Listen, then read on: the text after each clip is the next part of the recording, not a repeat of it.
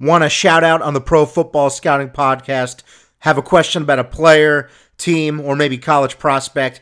Each week we will pick some questions to answer, and you can send those questions to me personally, Steve the Scout, and my email address is stevethescout81@gmail.com.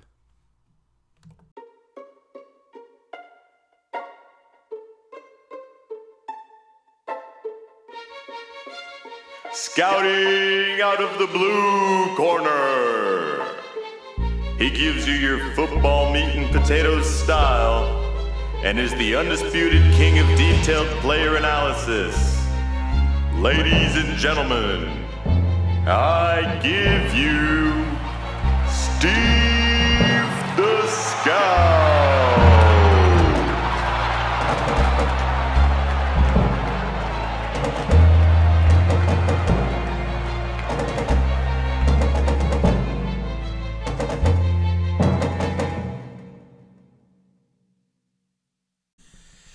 Hey guys, this is Steve the Scout. I am the voice of the Pro Football Scouting Podcast. The Pro Football Scouting Podcast is available every Monday, Wednesday, and Friday, 8 a.m. Pacific Time, 11 a.m. Eastern Time. Episodes may come out prior to that, but that is the deadline for when each episode will come out.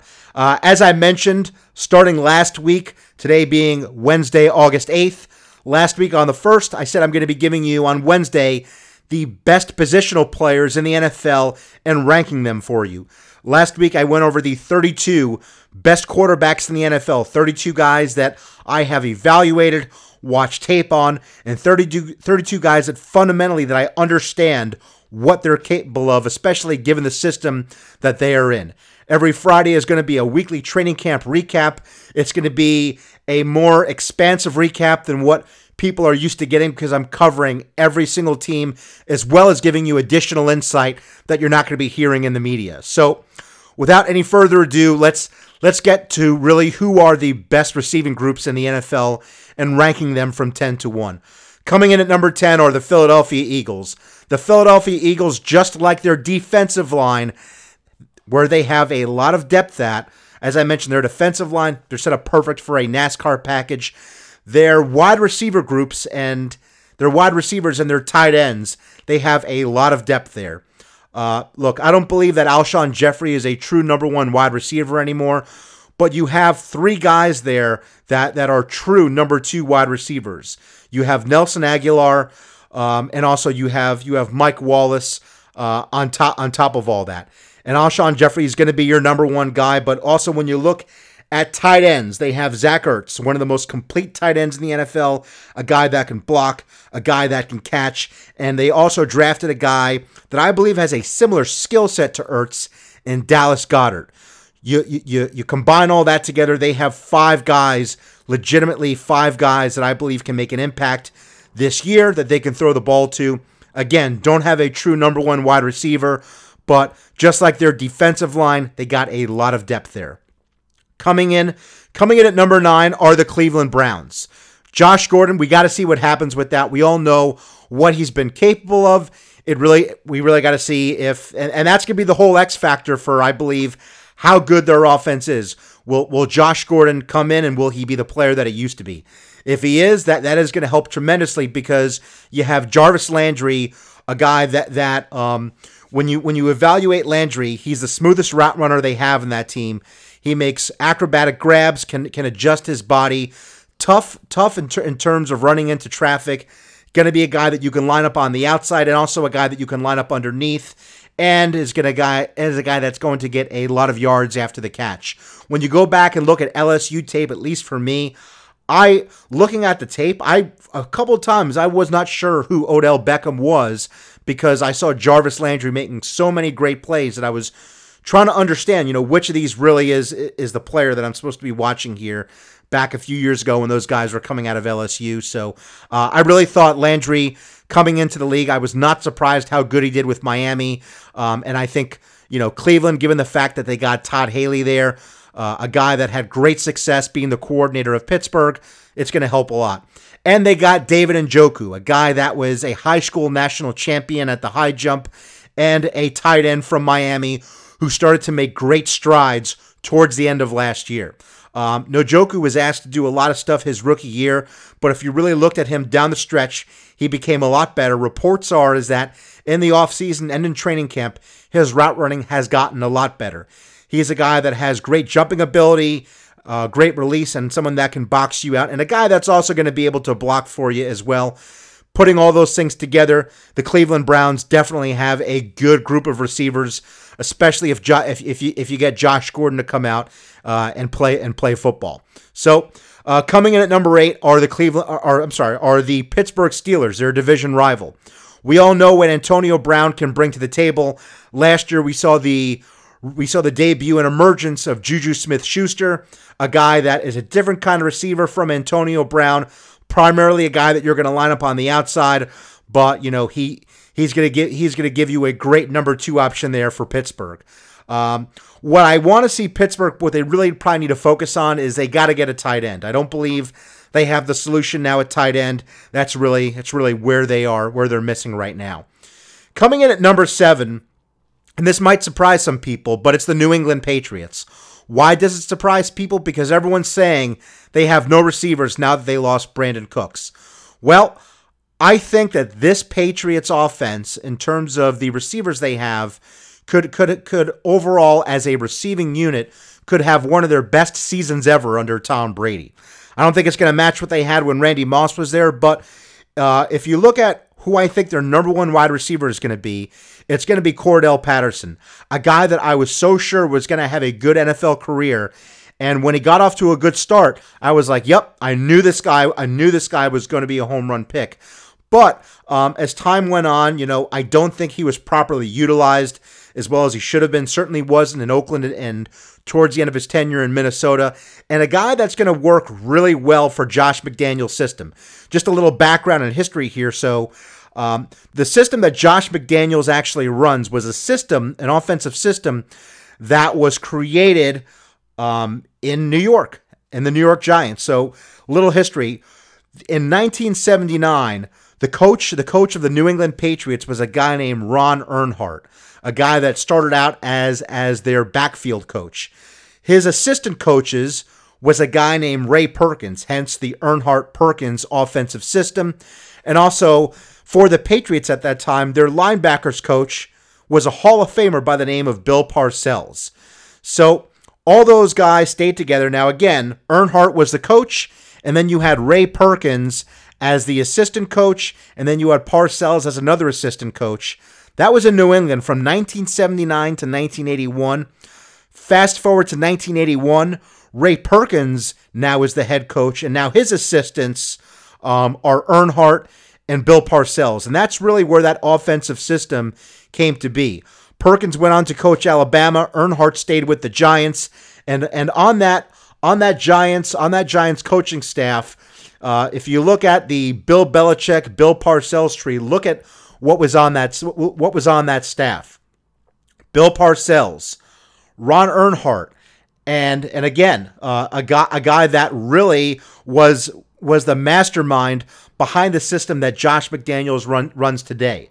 Wide receiver coach, they had Tom Coughlin, and on their defensive side of the ball, Belichick was the defensive coordinator, Romeo Crennel was the defensive line coach, and even had Charlie Weiss as an assistant coach. And when Charlie Weiss became coordinator in New England, offensive coordinator, that's really where that system started to become more well-known, and Josh McDaniels still runs that same system today.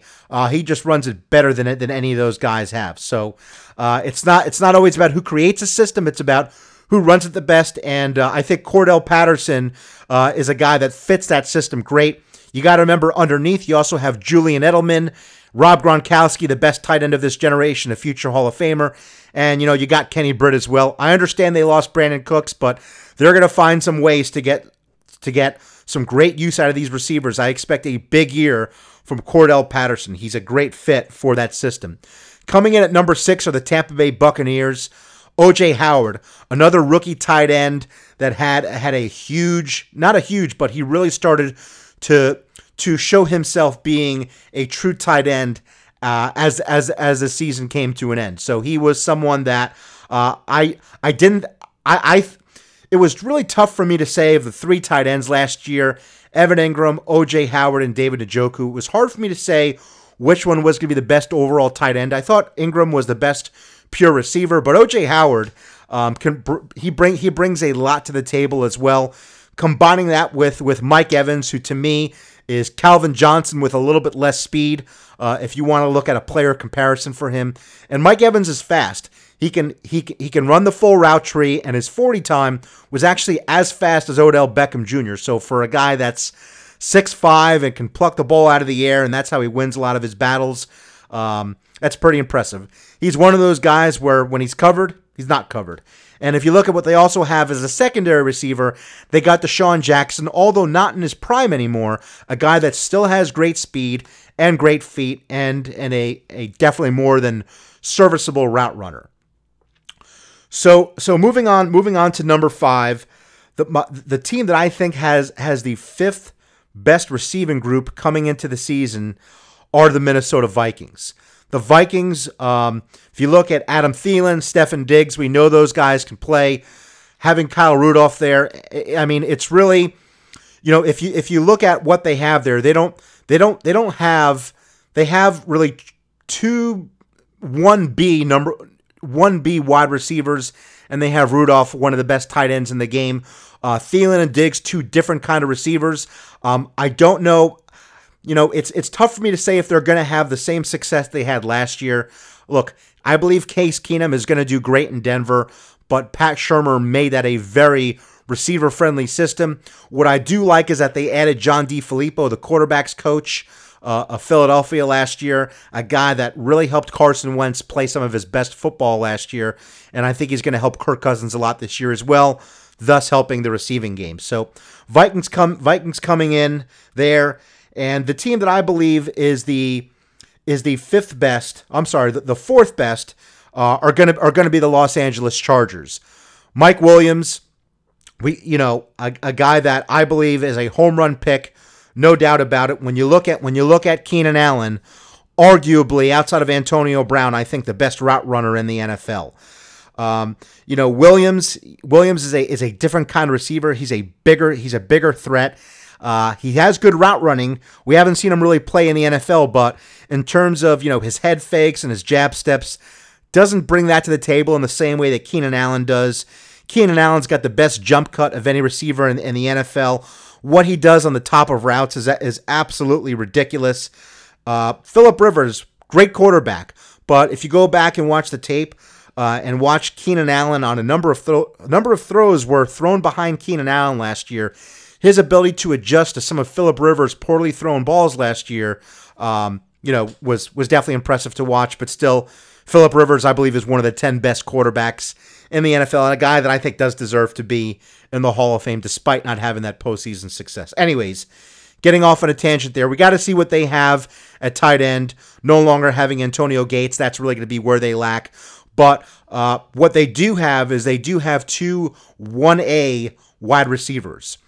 Don't have a lot of depth outside of that, but if you want to look at which team has the best tandem of wide receivers in the NFL, when you want to look at just 2 guys, I think it's going to be the Los Angeles Chargers. They got 2 number 1 wide receivers. I don't know if any other team in the NFL can truly say that they have 2 1A wide receivers. The Vikings, they got 2 probably 1B receivers, but the Chargers, special what they have there. And really their whole team, should be good this year considering what they have on paper. So moving on past that, coming in at number 3 are going to be the New York Giants.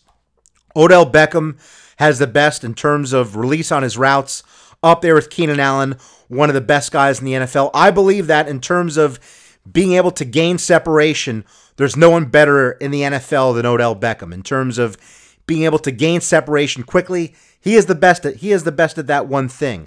Beckham is the biggest playmaking receiver. We've all seen what he can do. Sterling Shepard has continued to develop, having a great training camp, and Evan Ingram was one of the best tight ends in the NFL last year, just being a rookie. So, given that they're now going to have Saquon Barkley, who's going to be used in the screen game quite a bit and going to be used as a receiver, the Giants have a lot of firepower up there. Coming in at number 2 are the Kansas City Chiefs. They got Sammy Watkins and they got Tyreek Hill, who just might be the fastest freaking guy in the NFL. I saw him run an unofficial 40 timed at 4.21. The fastest receiver in the NFL, a guy that was drafted in the 5th round, didn't really have any route running savvy when you looked at him previously, but last year started to develop that, was used in the kick and punt return game, and a guy that can blow the top off your defense, and if he just continues to work on his route running, can really be a special talent, one of the best rookies last year. And they got Travis Kelce, arguably the best tight end in the NFL outside of Rob Gronkowski, a guy that is on a Hall of Fame path right now, just looking at how Kelce has played. So the Chiefs got it. The Chiefs got a lot to work with there. But coming in at number 1 are going to be the Atlanta Falcons. Julio Jones, arguably the best wide receiver in the NFL. He's up there. You know, people will say it's usually him or Antonio Brown, but we all know who Julio Jones is. But go back and watch the Calvin Ridley's tape at Alabama. I think Calvin Ridley is going to be a guy that can immediately come in and be a number 2 wide receiver. And if you look at Mohamed Sanu, another guy that is a viable number 2, number 3 receiver. And what I really like for their offense is Austin Hooper, the tight end, a guy that played his rookie year last year, and the entire offseason, he's been in the back pocket of Matt Ryan. And when you look at Hooper, look at him play in training camp in spring last year in 2017. Look at him this year. There's a big difference, and the Falcons are talking about it as well. I expect a big year from him. Really, that's why I think the Falcons are the number 1 receiving group. They have a number 1 wide receiver. They have two good 2A, 2B wide receivers, and a tight end who I think is going to have one of the biggest years of any tight end in the NFL. And just historically looking at what they've done, they were a great pass they were a great pass offense before getting Calvin Ridley, and I think he's going to make an instant impact and really make defenses have to pick their poison when you're guarding the Falcons receivers and tight ends. So that is it. Those are my top 10 best receiving groups in the NFL heading into the 2018 season. I thank you guys for joining me today. We have some exciting stuff coming out. SteveTheScout.com. The website is almost finished, and excited to give you guys some more insider content and additional things that I'm not giving you here on the show. I am Steve the Scout with the Pro Football Scouting Podcast, signing off. I will talk to you guys on Friday.